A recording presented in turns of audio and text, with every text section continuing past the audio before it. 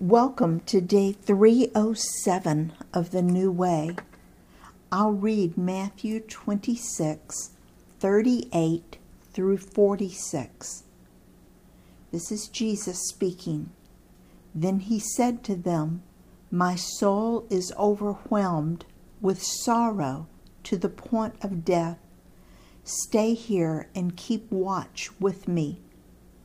Going a little farther, he fell with his face to the ground and prayed, "My Father, if it is possible, may this cup be taken from me, yet not as I will, but as you will." Then he returned to his disciples and found them sleeping. "Couldn't you men keep watch with me for 1 hour?" he asked Peter.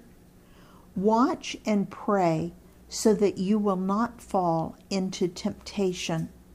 The spirit is willing, but the flesh is weak." He went away a second time and prayed, "My Father, if it is not possible for this cup to be taken away unless I drink it, may your will be done." When he came back, he again found them sleeping, because their eyes were heavy. So he left them and went away once more and prayed the third time, saying the same thing. Then he returned to the disciples and said to them, "Are you still sleeping and resting? Look, the hour has come, and the Son of Man is delivered into the hands of sinners. Rise, let us go. Here comes my betrayer." Jesus tells his disciples in Matthew 26:38, "My soul is overwhelmed with sorrow to the point of death. Stay here and keep watch with me." What does Jesus pray about in Matthew 26:39? I'll read it again. Going a little farther, he fell with his face to the ground and prayed, "My Father, if it is possible, may this cup be taken from me, yet not as I will, but as you will." When he went to check on his prayer partners, Peter, James, and John, he found them asleep. I'll reread Matthew 26:42. He went away a second time and prayed, "My Father, if it is not possible for this cup to be taken away unless I drink it, may your will be done." When he checked on his prayer partners again, he once again found them sleeping. I'll reread Matthew 26:44. So he left them and went away once more and prayed the third time, saying the same thing.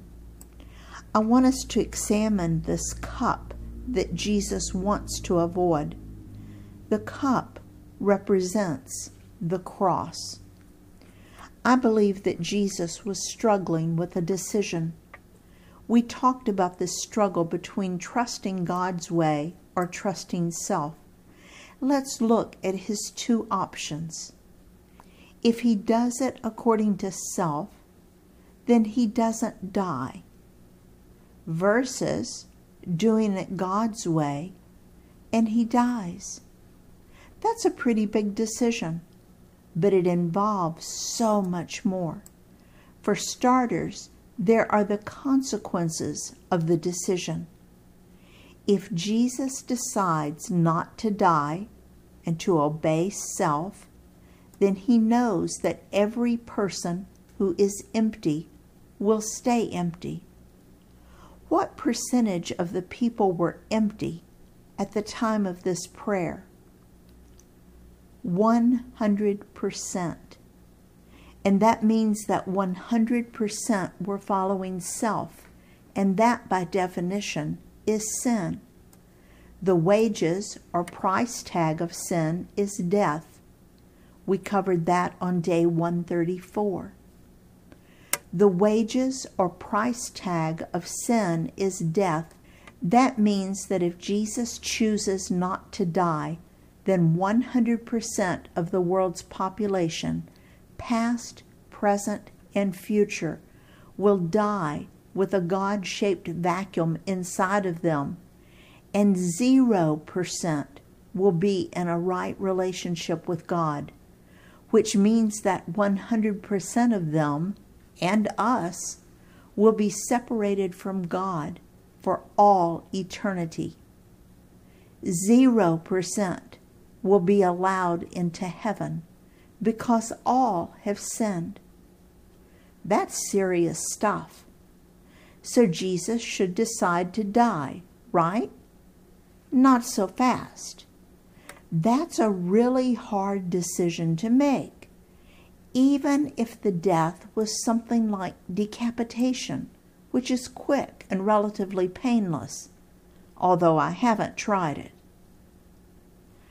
Would the decision to die be harder if you had seen a crucifixion and knew what was involved with the long and torturous death? Most Jewish people had seen many, many crucifixions. It was the Roman way of keeping the people under control. Some scholars say that crucifixions happened every day, and sometimes the people were forced to watch. Would the decision to die be harder if you knew that when you were arrested, Satan would possess the soldiers and guards so that they would torture you for almost 12 hours before they nailed you to a cross? Would that make it a little harder decision? Jesus knew that his torture would be extreme. Would the decision to die be harder if you knew that you would be whipped with a cat-o'-nine tails, flogged with whips containing pieces of bone and metal and glass, flogged until there was absolutely no skin left on your back and stomach, so terrible that many people died from it? Would the decision to die be harder if you knew that everyone who loved you would be hurt by your decision? I think all of these made it a really hard decision, but I think there was one thing that made it the hardest decision ever. We'll talk about that one next time. In his service, Dale.